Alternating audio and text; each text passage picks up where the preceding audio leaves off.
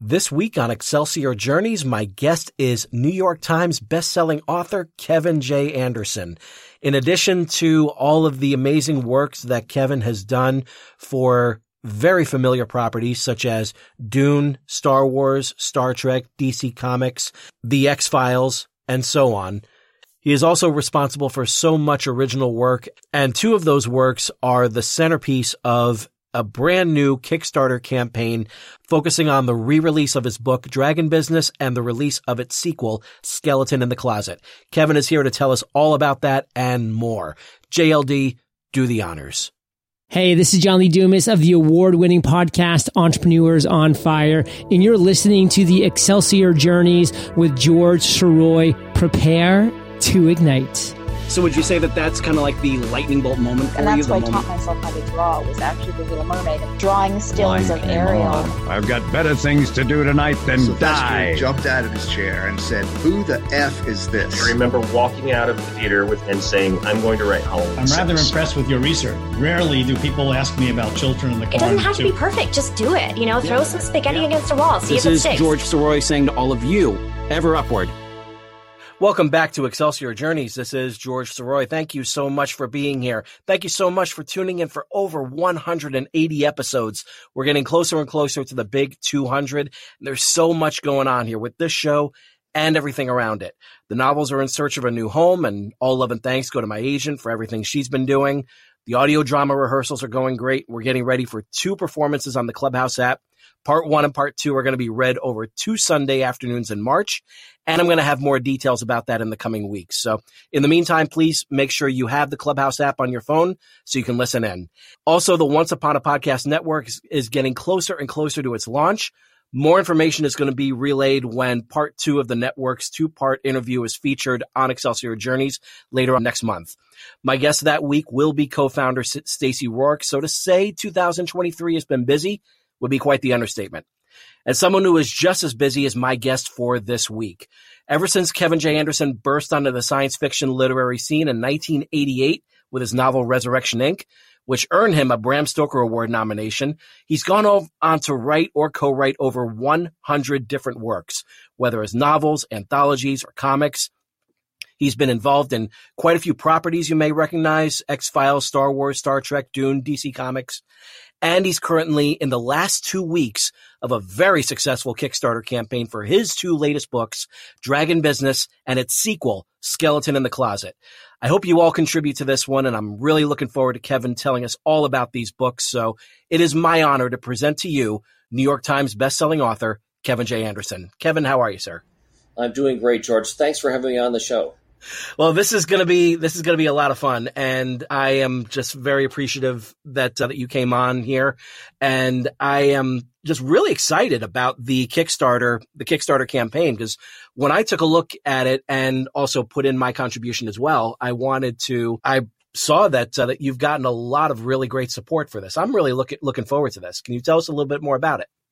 It's really fun, and this is only the second one I've ever run. I'm kind of new to this because I did my own indie published books anyway, but my background is mainly with Tor Books and Bantam Books and all the big old New York publishers. And this whole concept of letting the fans help support you for the books that you want to write is just, it's a game changer to me. And I think it's really terrific. So, I mean, I'm really most known for writing my big, huge, epic science fiction stuff, my Dune novels with Brian Herbert, my big Star Wars stuff, my Saga of Seven Sons. I've got 2 big fat fantasy trilogies that are out there, thereby proving that some authors actually do finish their trilogies when they promise that they're going to. And I feel seen on that because I'm still working on Part 3 of my own. So, well, I mean, I'm a pretty prolific writer, as everybody probably knows. But very much so, yeah. But to go from that, though, one of the other things that I really enjoy doing after writing, and I've written a lot of horror stuff and big, huge blockbusters. My big science fiction things are like Game of Thrones in space with millions of planets and the fate of the universe at stake. And sometimes I just like to be funny. I mean, I've got a pretty snarky sense of humor, and I can be as stupid as the next guy when I want to be. And so a while ago, I started writing a whole series featuring my character Dan Shamble, Zombie PI. And it's kind of like the Rockford Files meets the Addams Family. He's a detective, but he's a zombie, and he solves crimes with werewolves and mummies and ghosts, and it's just all dumb jokes and stupid plot twists. And I just wrote that after I had finished this big honking epic 800-page science fiction thing, and I loved it. I just felt I wanted to do this fun, silly, fast-paced, and I sent it to my agent. And he said, well, what's this? You can't write humorous stuff. I said, well, did you read it? He says, yes, it's hilarious, but Kevin J. Anderson can't write humorous stuff. I went, well, I did. And so he sent it to my regular publishers, and they said, well, this is great, but Kevin J. Anderson can't write humorous stuff.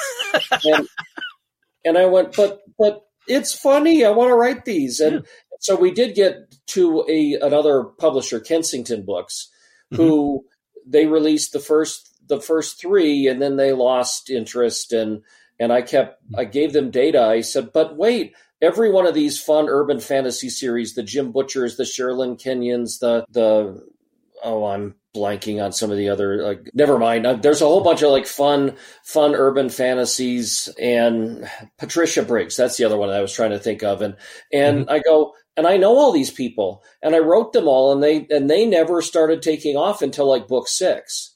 And so my publisher wanted to give up after book 3.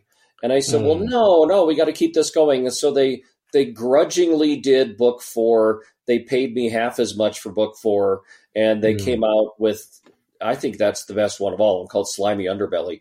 And it came out with as much enthusiasm as you might expect. And then they dropped the series. And I just went, but I like this. And so I published 2 short story collections, and I have my own publishing house, a little small press, Wordfire Press. And I published the short story collections, but I wanted to do more of this. And then I finally wrote another book, Tastes Like Chicken, which is it was a labor of love. I published it and I just put it out there, but it was for me, but it wasn't feasible for me to keep doing stuff like this because I got to pay the bills with my writing, and this was more of a labor of love. And finally, I got to talking to other people who had run some Kickstarters. And yes, Brandon Sanderson is a very good friend of mine. And they said, well, and I kept getting fan letters on the Dan Shamble books, and everybody loved them. They want to know where the next one is. And I'm going, well, I don't know if I can do one. And so then I ran a Kickstarter a year ago, or last May. I ran a Kickstarter for a new Dan Shamble novel, and it blew the hinges off the doors. I mean, everybody liked it. It wasn't a Brandon level 42 million thing, but it funded at 25 times what I asked for. Wow. And I went, holy crap, I could do this. I mean, this is worth me writing this book instead of something else. And so I loved that. And when the year comes up, like next May or something like that, I'll probably do another Dan Shamble novel because I want to keep doing the series. But this is probably the longest answer to a question that you've ever had on your show. You'd be surprised. Yeah. Well, but I mean, I feel that I need to kind of give the background. So, absolutely, yeah. In addition to the funny stuff in the Dan Shamble series, I also did a really funny fantasy series. It's the first novel called The Dragon Business. And it's kind of like The Princess Bride meets Dirty Rotten Scoundrels. It's a group of medieval con men and a former princess who go from kingdom to kingdom selling their services as dragon slayers, but there's no dragon. So it's all a scam that they put these big reptilian footprints around in the mud, and then they burn a couple of peasant hovels down. And they've actually got a couple of stuffed taxidermy crocodile heads that they've stuck deer antlers to. And they go, look, we've killed a dragon before. And it's a scam. They go into the king and they say, well, you got a dragon problem and we'll kill it for 100 gold pieces. And they take the money, they leave the taxidermy head, and then they go out to the next kingdom and they pull it off. And that all works just great until it turns out there really is a dragon and they got to do something about it. And then there are more plot twists and turns. And I always wanted to write that book.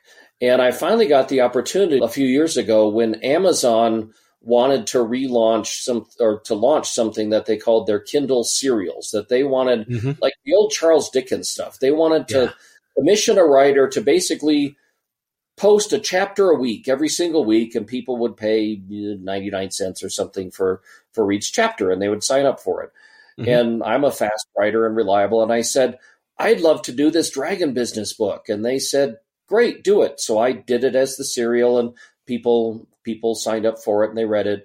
And then Amazon has their own print imprint called 47 North, where they publish print books. And they came out with the book version of The Dragon Business, and that's their cover. It's a cute cover. It's a little goofy, but it's a fun cover. Yeah. And they published the book. But if your readers think a little bit about it, there is no real love lost between brick and mortar bookstores and Amazon.com. Yeah. And so all of the bookstores where I would go and do book signings at for my Dune novels or Star Wars novels and stuff, well, they didn't carry any of the books because they didn't want to support Amazon. And so the Dragon Business it did okay. It came out, and eventually Amazon gave me the rights back for it. And and then, which is not easy sometimes, but I've got a good relationship with them. And so my own Wordfire Press, we reprinted The Dragon Business with our own cover, which is that. And it's cute and it's colorful and it's a cartoony dragon thing. But it wasn't what I wanted to do. And I always wanted to do a sequel to it. I wanted to make this gang of con men. I wanted to do another caper and another one and to build it up. And I had the idea for it. And in fact, the idea was our gang of con men are off in a castle. They're doing their little scam, and then an army of not too bright orcs invades the castle and takes it over, and our guys have to hide in the secret passages, and they're trapped in this castle that's overrun by a bunch of dumb orcs. And the only way that they can get out of this is if they haunt the castle and scare the orcs away. Nice. And so it's kind of like Die Hard in a castle, where they have to sneak around the secret passages and they set up haunted ghost appearances and things like that. So that was my sequel, The Skeleton in the Closet. But none of my other publishers were going to publish a sequel to The Dragon Business. First off, Amazon published the first one, and they weren't going to do that. And they didn't have the rights to The Dragon Business, so they weren't going to publish a sequel to it. And the only way that this was a feasible thing for me to spend, I write 2 or 3 books a year. And if I was going to make this one of the 2 or 3 books a year that I write, I needed to find some other way. And I went back to the Kickstarter thing. And we put together this campaign, and I really wanted to do this book. I'm going on and on, but I want to emphasize that Kickstarter is a game changer for people like me or for other creators that with the support of the backers, I can write the novel that I really want to write rather than like chasing down, I want to write a My Little Pony novel or something like that, which I haven't actually chased that one down, but I mean, there's a lot of, I can only write 2 or 3 books a year. I've got ideas for like 100 of them. So which ones do I do? And this allows me to do that. And so long story long, what we launched the Kickstarter, it was a little more than a week ago. We funded in 13 minutes flat. And right now, as we record this, we're at, I think, 14 times what our ask was. It's huge. It's a very big success. Well, Brandon Sanderson's was $42 million. I know we're close to that one, Unless among your listeners, if only 42 of them pitch in $1 million each, we'll make it. It'll be, well, maybe that's setting my goals a little too. You heard it here first, listeners. Come on. So, but the way a Kickstarter does is as people chip in, that everybody gets like an ebook of the new novel, Skeleton in the Closet. Yep. And for all of those people who haven't read The Dragon Business yet, they can get the 2-book ebook set of The Dragon Business and Skeleton. Or they can get the print versions or the hardcover versions or the autographed versions, and they're all in the different tiers of things. But here's something that, and I hope you can strip this in or put it in, but I finally got the cover art that I wanted. Yeah. And I invested ahead of time before the Kickstarter. I've got this great team of artists and designers that have worked with me before. They redesigned all of the Dan Shamble covers for my previous Kickstarter. Mm-hmm. And they do brilliant work. And I came to them with the funny Dragon Business concept and gave them the ideas. And they just did a fabulous new cover for the Dragon Business and a fabulous cover for Skeleton in the Closet. They just knocked it out of the park. But I was going to run this Kickstarter last November. I wanted it all done before Thanksgiving, before people got distracted. In fact, I was kind of hoping to have rewards given to people by Christmas. But the artists didn't get the art done on time. They're always really good and really reliable, but they were delayed this time. And while they had a good excuse, I didn't mention the fact that they're all in Ukraine. Oh, wow. So they were a little busy. This team of artists in Ukraine asked me for a little extra time because they kept losing power because they're being bombed and they're running from air raid sirens and they're hiding in bomb shelters where I understand that internet reception isn't that great down in a bomb shelter somewhere. So of course I gave them the extra time. We just moved the Kickstarter to January and just that cover art that they did is just fabulous. And we, in fact, as a couple of rewards in the Kickstarter, we even used it as T-shirt art or coffee mug art and stuff like that. So that's something that we put everything together, and it's not simple. I mean, there's weeks worth of work before I launch the Kickstarter. I'm recording videos and putting all this stuff up. This is another really exciting thing for me because you have things called stretch goals that as you hit a certain point, then everybody gets a free book. And as you hit another point, then everybody gets something else. And you keep setting up little, it's like moving the goalpost, I guess, but everybody gets them. So you keep moving it. And one thing that I had set up as sort of a challenge, that if we reached a certain point, $12,500, if we reached that point, then I would put together a collection of all of my humorous science fiction, fantasy, and horror stories. I published 150 stories in my career, and I would just go through and pull out I've got some really funny fantasy ones and really funny science fiction ones. And so I promised that I'd put together a brand new collection that is only available to the backers. Oh, that's great. I'll put it out like much later in the year to general public, but they all get it first. And we blew right past that 12,500 level. So then I went back to my Ukrainians and I said, I need another cover. So they did this fantastic cover, a really funny, I'll send it to you, a really funny thing about the funny business. And so they're doing it. So it's the backers and supporters are not just cheering me on, but they're making it possible for me to create things that I wouldn't have done otherwise. Yeah. And another thing, as we hit like twice that at the 25,000 level, which we just passed, I said I would book the time and go into the audiobook recording studio and I would record the audio of Skeleton in the Closet. Nice. And so it's set up. I've already recorded, I think, 7 of my audiobooks, and so I know it's not a small, trivial thing. No, it's not. Yeah, it's for the Skeleton in the Closet audiobook. I will probably be in the studio 15 hours recording it, and then I got to proof it all, which is probably another 11 hours, and then I got to go back to the record to do the pickups where I messed up a sentence or something like that. So it's a probably 30 hours of my time to get this audiobook out.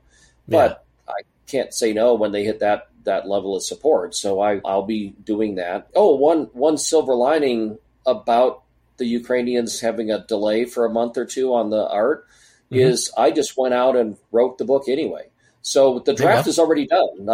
It's the first draft is done. I have to edit it and polish it up, but that means I've kind of got a head start, and I plan to be able to deliver it to everybody before my promised date. You always build in enough time in case like life happens and things get delayed. But so that's the kick. Nobody can remember a URL, but if you just go to Kickstarter and search for Kevin J. Anderson, it'll pop right up. So and we'll have that link in the show notes as well, so that way people who are listening here, they can just go ahead and click right on it, take you right over to it, and while that is still active, they'll be able to contribute and hopefully take advantage of the various stretch goals. I know I did. I made sure to be one of the contributors there. So thank you. So thank you. I'm really looking forward to all of this. And it's going to be a blast. I'm being redundant here, but I do want to go back. Like I said, I'm going to write a couple of books a year, and it just depends on which book I choose to write. And I look, well, do I do this one and that one? And this is like the passion project that I really wanted to do. Nice. Now, it doesn't mean I don't enjoy the other books that I'm writing. It's just that which one should I go to? And this is maybe a good place to announce too that I posted a couple of places, but Brian Herbert and I have just announced that we are doing a new Dune novel for 2023. Awesome. That this one, the new movie part 2 comes out in November, and this book will come out right when the movie comes out. We're on draft 5 now, so it's already written. Wow. We're in kind of the final polishing stages of it. And this is kind of a standalone prequel. It's called Princess of Dune, and it's the backstories of Chani, his Fremen wife, but she's not a wife, and Princess Irulan, who is his wife, but not really his wife. So the two women who are most important in the life of Muad'Dib is so it's the intertwined stories of Princess Irulan and Chani, how they both grow up in vastly different situations. And of course, lots of action and sandworms and imperial politics and space battles and all that kind of stuff. And wouldn't have it any other way, right? Nope. And so this is all set, I think, like 2 years before Dune. So the characters are a couple years younger than what you see them in.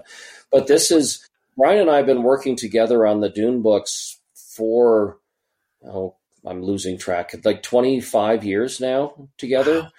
Wow. And we love doing them. And Frank Herbert created, something like 20,000 years of history plus all these characters. And so there's plenty of room to explore. It's people are complaining, how can you keep writing Dune books? I'm going, well, how could you stop Star Trek? I mean, there's plenty of room to tell stories. And this is the one that we're working on now. We don't have plans for more, but who knows? We're also getting into comics. I've worked a lot in comics before, and we now are working with Abrams Books to do a full 3-volume scene-by-scene adaptation of Frank Herbert's Dune, the original. Oh, wow. And the first 2 volumes of those graphic novels are already out, and the third one the artists are busy working on. And just last week, Volume 1 got picked as one of the top 100 graphic novels of all time. So all time. Wow. Of all time. But we're working with like the greatest science fiction novel of all time. So we have pretty good material to start with. But so the comics and graphic novels are pretty cool. With Boom Studios, we're adapting our initial Dune prequels, House Atreides, House Harkonnen, and House Carino. Those are 12 issues each one, and we're in the middle of House Harkonnen right now. So lots of Dune stuff, lots of comics. Let's see. I mean, so the Dune book is one of the books I'm doing this year, and Skeleton in the Closet is the other. And well, I mean, Dune we wrote last year pretty much, and we're just editing it now. Right. And hope to do another Dan Shamble book this year. And if I have room, I've got this Whiplash, like a Lovecraftian science fiction horror novel that I want to write. So wow, I'm a fanboy. I like to read everything, and I like the funny fantasy. I like Game of Thrones, and I like Star Trek, and I like Star Wars, and I like Alien, and it's just I grew up immersed in all this stuff, and to me, it's like paying it forward to the next generation of readers if I can get them hooked on stuff. Absolutely. And it's kind of like you basically just kind of helping out everyone that are running those IPs by saying just like, well, there's this part of the universe that hasn't yet been discovered. Why don't I go ahead and explore that? And then you can take that and open it up and see what else is in there. And so like it seems like a really fun way to look at everything, all of the, these different projects. Well, it was way back in, I think, 1992 when my editor at Bantam Books called me up and said, Kevin, do you like Star Wars?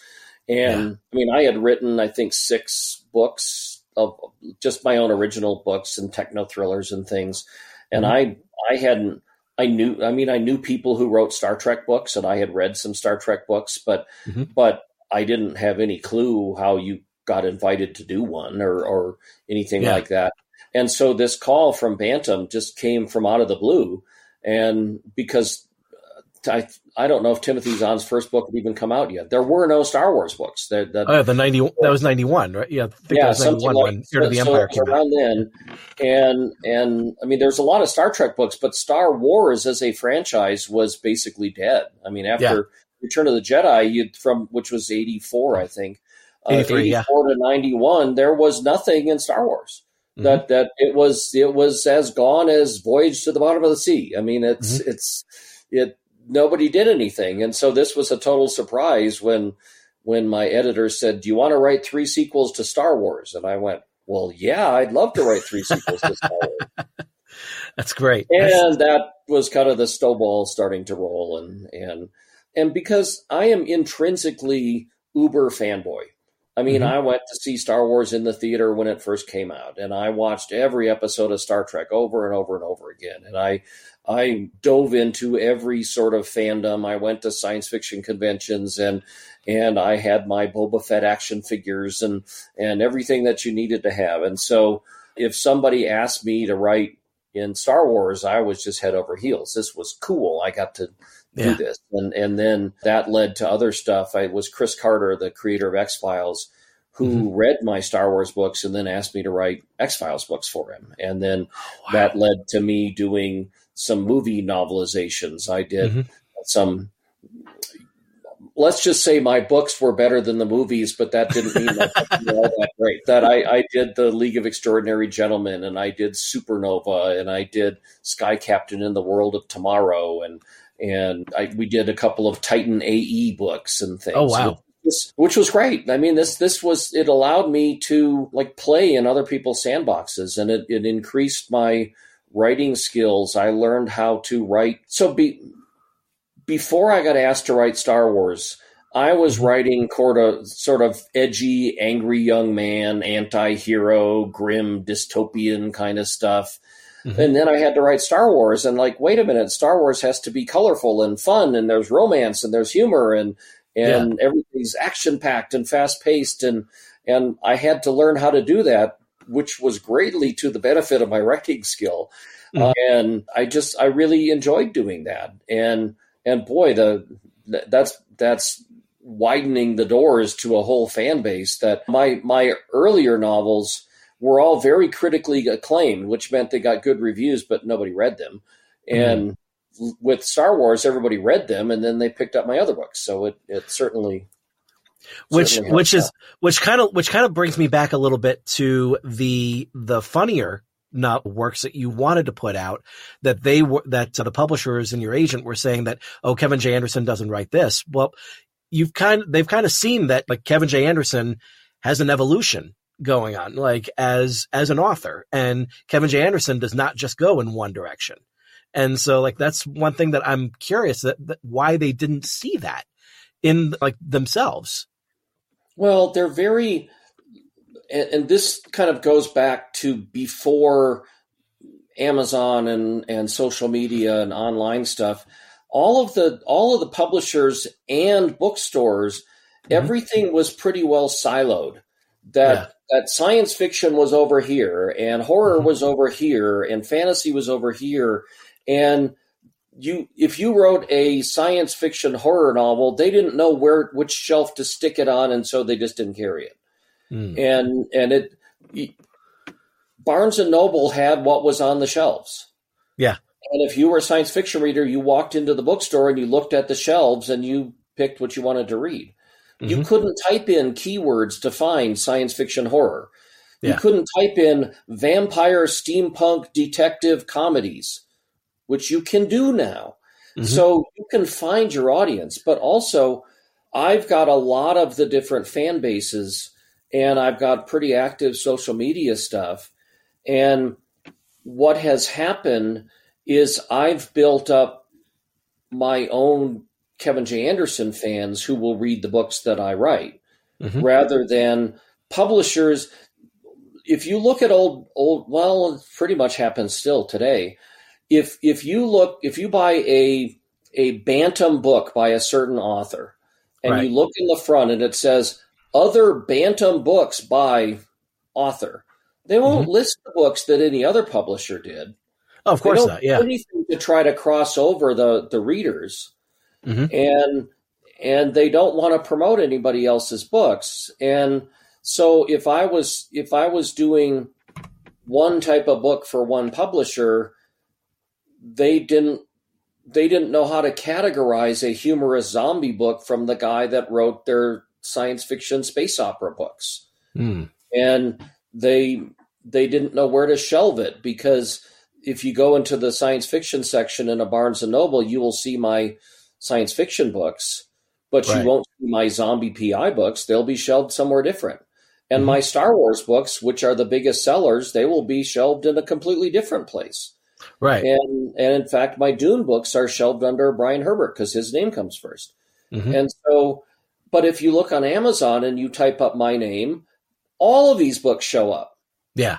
It really helps for an author to build their own readership and fan base. And I have a newsletter and all these other things that keeps people together that previously in the old publishing world, they did not encourage and did not implement.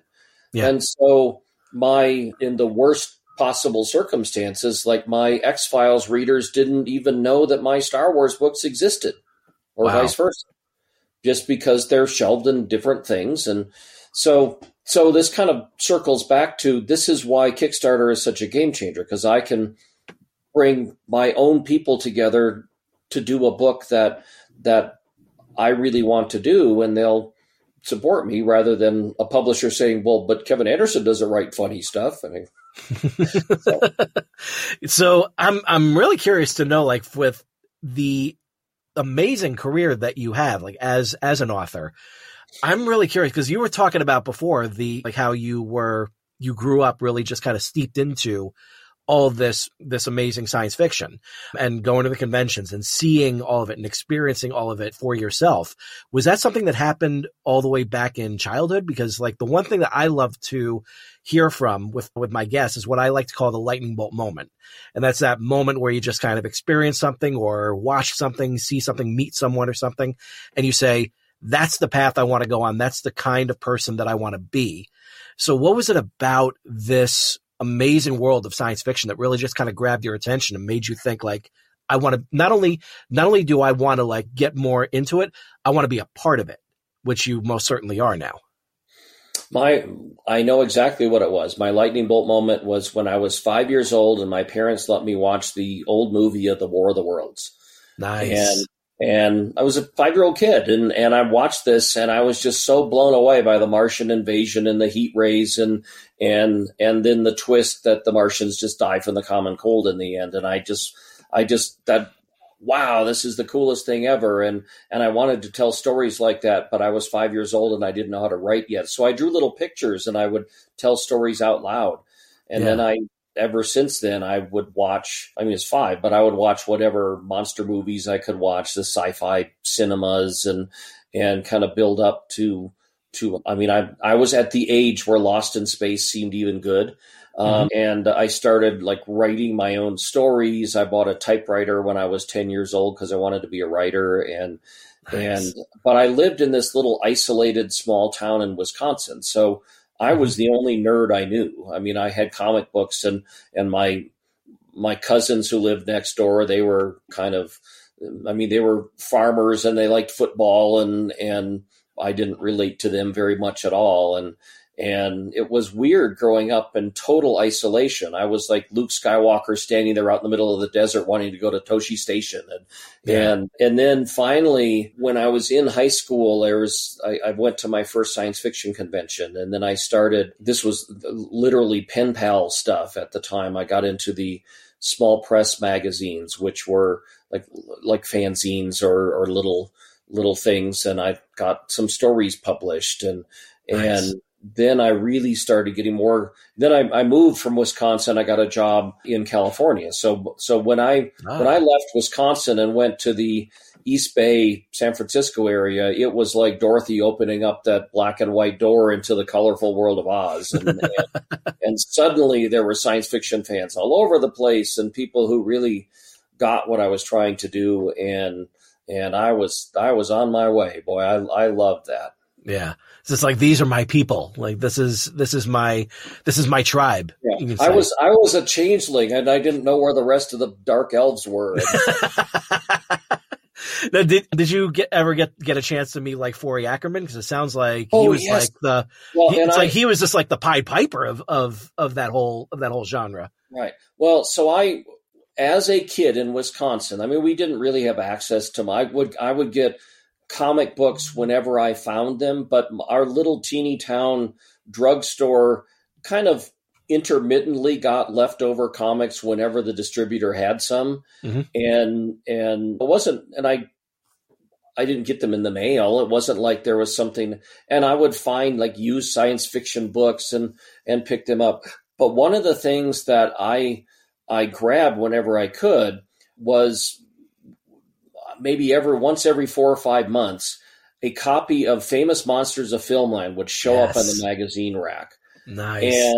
And also Vampirella, the great graphic novel. And I love those stories. My parents were a little askance because she's very scantily clad with quite.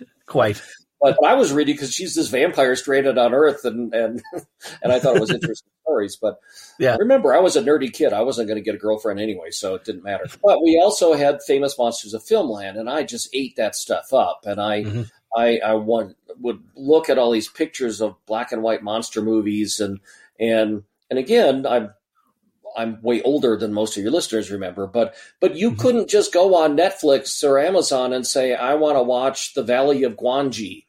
Right. No, you had to, every Sunday when the newspaper came, you had the weekly TV guide. And I would comb through that thing to find any time that there was some movie I wanted to watch. You couldn't pick and choose. You had to watch whatever they brought you. And you had to hope it was not at 2 a.m. because my parents wouldn't let me stay up till 2 a.m. And so I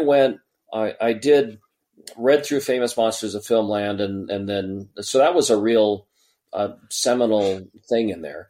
And so then I moved out and then I became published author and then successful author. And I'm sat in meetings face to face with George Lucas, and I knew a whole bunch of actors from Star Trek, and I'm meeting with Chris Carter on the X-Files stuff. And one of my very closest friends was Neil Peart, the drummer from the rock band Rush. And so I know how to handle myself around really famous people, and I've met a lot of them. And I got to say, at a BayCon, I think it was a Bay Area science fiction convention, I was sitting in the green room, and I sat down and had breakfast with Forrest J. Ackerman.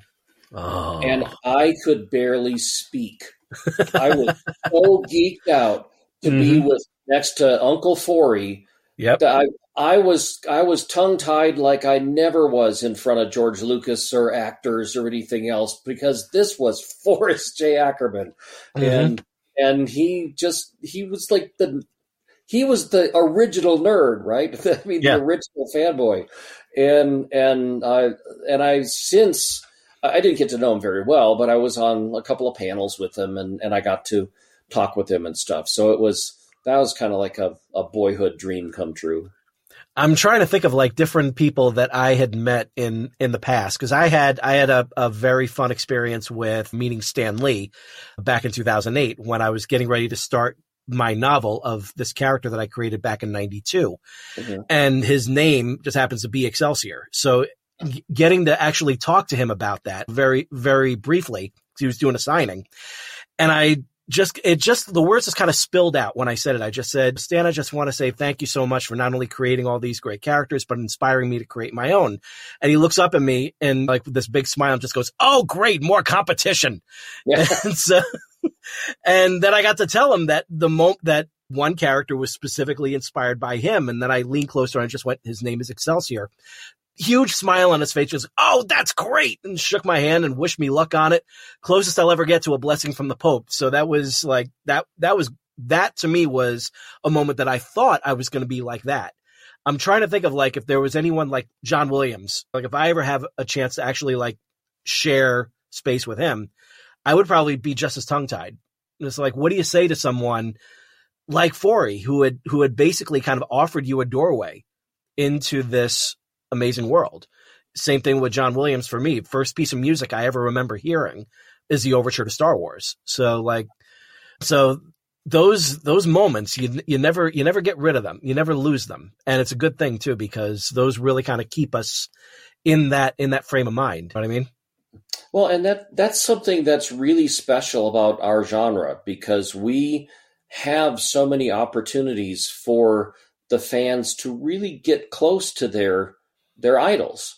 Yeah. And like we have so many Comic Cons or writers conventions, or, I mean, almost anybody who's a writer in the science fiction field, you can probably find a way to, they're all on social media and they're all running their own accounts. It's not like they have like publicity companies running it for them. Mm-hmm. If you write to authors, or you go to Comic Cons, or you can get your photo taken with somebody, and you actually have that close connection with the creators, and even a lot of the actors come to the Comic Cons. Mm-hmm. How would you be able to, if you were a huge fan of Nathan Fillion? Yeah.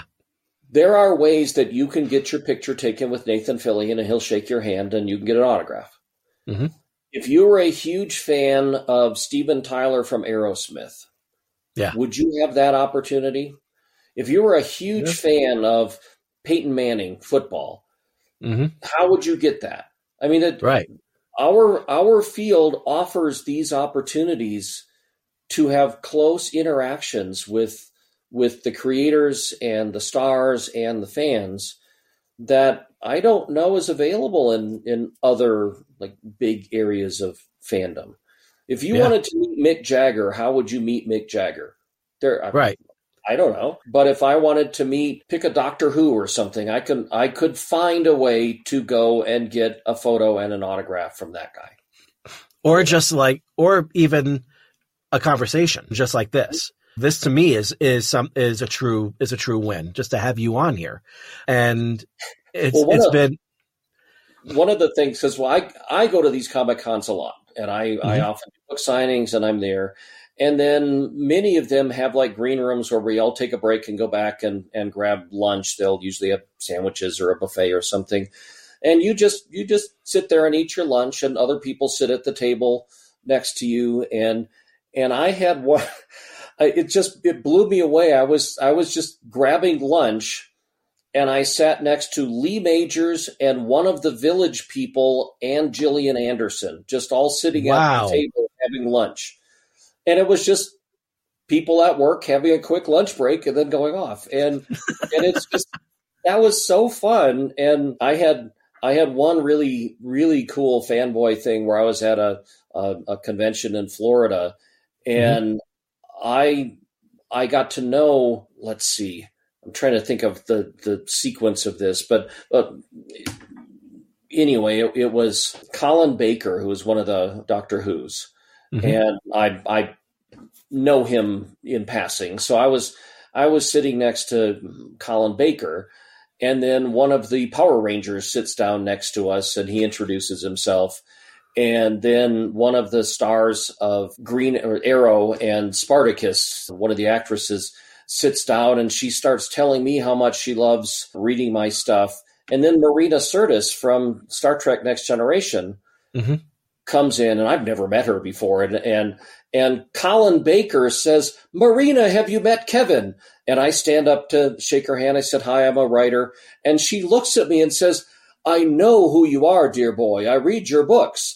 And so it's like, wow, a fanboy moment like that more than anything else. And that, oh man, I'm so looking forward to like an opportunity like that to have for my own stuff. Like that's the dream right there, to have that sort of recognition from someone that you already admire, like the fact that they already know you based on your work.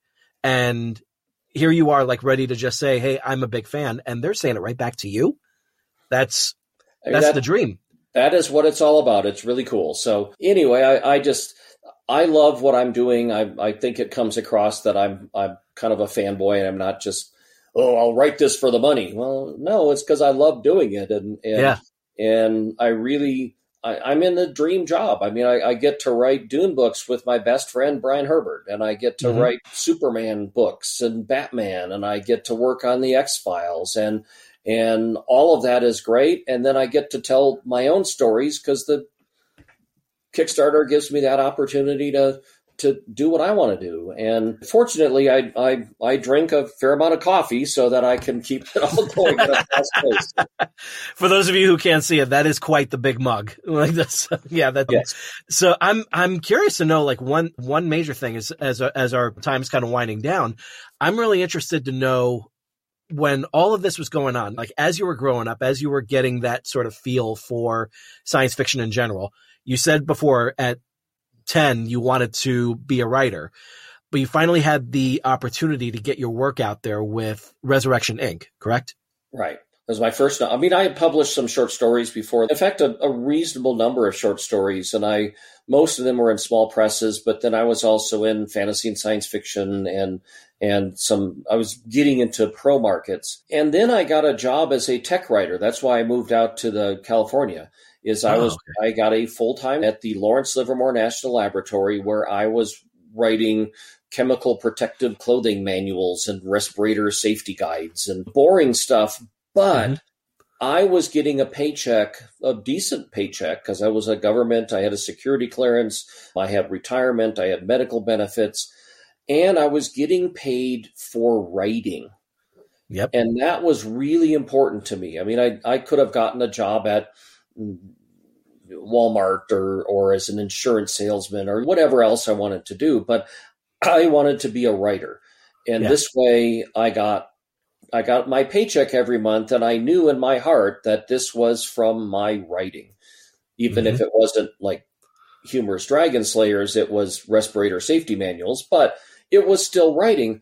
And there was something really advantageous about that, because day after day after day, I was polishing grammar and punctuation and cleaning up scientists' technical reports and stuff. And that all made me a better writer.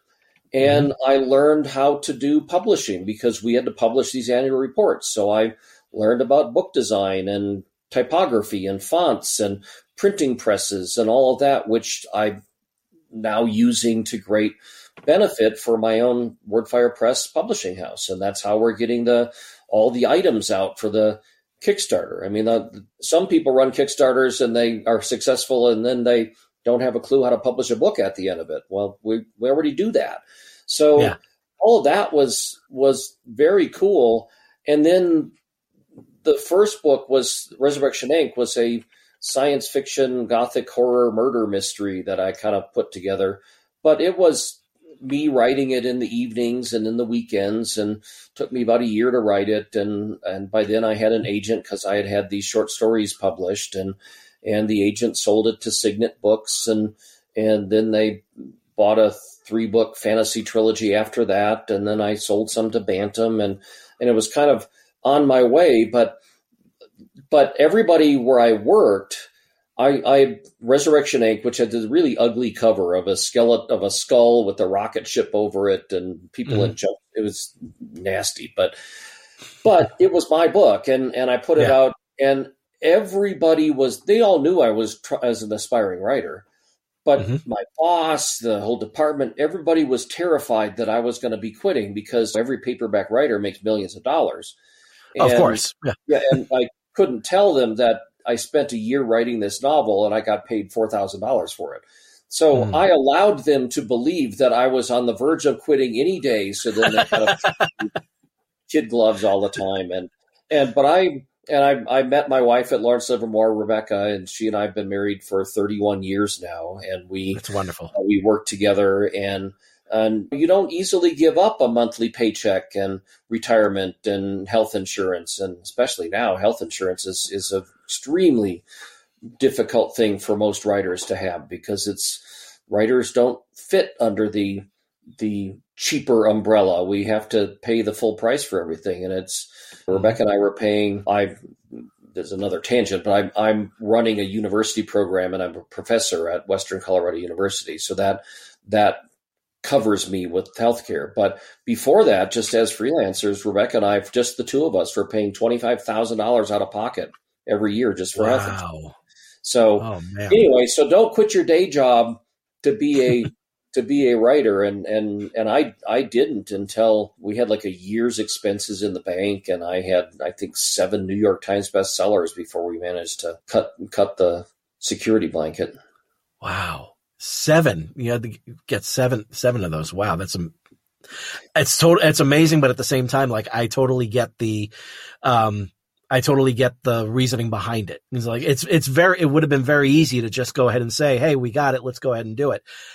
I'm glad to hear that you guys try getting a mortgage from a bank when you say, yeah, I'm a freelance writer and I've published some books. Right. Good luck on that one. Yeah. So for those who are really just kind of getting themselves started, I've seen different people that are still kind of calling themselves aspiring authors, even though they've just finished writing a novel. To me, it's just like, you can drop that aspiring part because you've gone further than anyone else who just has like a book sitting in their head. But like, what do you say to those people? They put in the work. They have something that's out there, something that they can call their own. They just don't know like what the next steps and everything would be. These days, since you've tackled so many different ways, you've gone full on traditional, you've done small press, you have your own publishing company, you're doing some terrific Kickstarter games. So you've gone you've run the whole gamut when it comes to publishing. What do you say like to those people that are just like, okay, I have this, but now what? Sure. You asked that when there's 2 minutes left in the program. Well, see, the thing is when I was starting out, there used to be basically a one path, and that was the way you did it. Yeah. That everybody knew how to do it. Most people didn't succeed, but there was still like, here's your roadmap, go there. Mm-hmm. And now it used to be like the Mississippi River, but now it's like the Mississippi River Delta. You get down and there's 30 or more different ways to do it. And as we've discussed this hour, I didn't pick one way. I kind of picked all of the above. I am doing indie stuff. I am doing crowdfunding. I'm still writing like Dune books for Tor. I've just signed up for another traditionally published book because they will give you an advance and that they're going to get bookstore distribution. Yeah. A lot of authors are just putting up their Kindle Unlimited stuff and hoping to find fans. And then they're spending huge amounts of time running Amazon ads and Facebook ads and things. All of this is a gigantic learning curve. In the old way, it used to be you wrote a book and you sent it to your agent and then you kind of didn't do anything more with it. Yeah. And now you have to be the one-man band. You have to do everything. And there is no quick answer. Yeah. Just one quick plug because it's in a week and a half from today, but we run it every year. I run something called the Superstars Writing Seminar. It's in Colorado Springs. We've done it for 13 years now. And it is about career development and professionalism and understanding the business of being a writer. And we kind of cover the gamut of indie publishing to traditional publishing. We have New York editors and agents, and we're going to have Kickstarter people there next year. And we're going to have indie publishers that are making $300,000 a month with their ebook royalties. And I'm not, but that's what I aspire to. And it is a huge learning curve, like I said, and the thing is it changes every week, and I had kind of hoped to be resting on my laurels at this point and just have people sending me royalty checks all the time, but that doesn't happen. You have to do all the work, and my graduate program is in publishing, so I'm a professor. I'm teaching publishing. And a lot of my students are a little more up to date than I am, so I have to keep studying constantly and learning and growing. But it is something that I love and enjoy. So it's not grueling work for me. It's just I wish there were more than 40 hours in a day so I could get it all done. Absolutely. Yeah. And I really just can't think of a better way to really just kind of put the stamp on this entire conversation, because as Kevin has said, he has gone through so many different directions when it comes to his writing and his publishing. And that is what I offer to all of you that are listening. There really is no right way to get your work out there.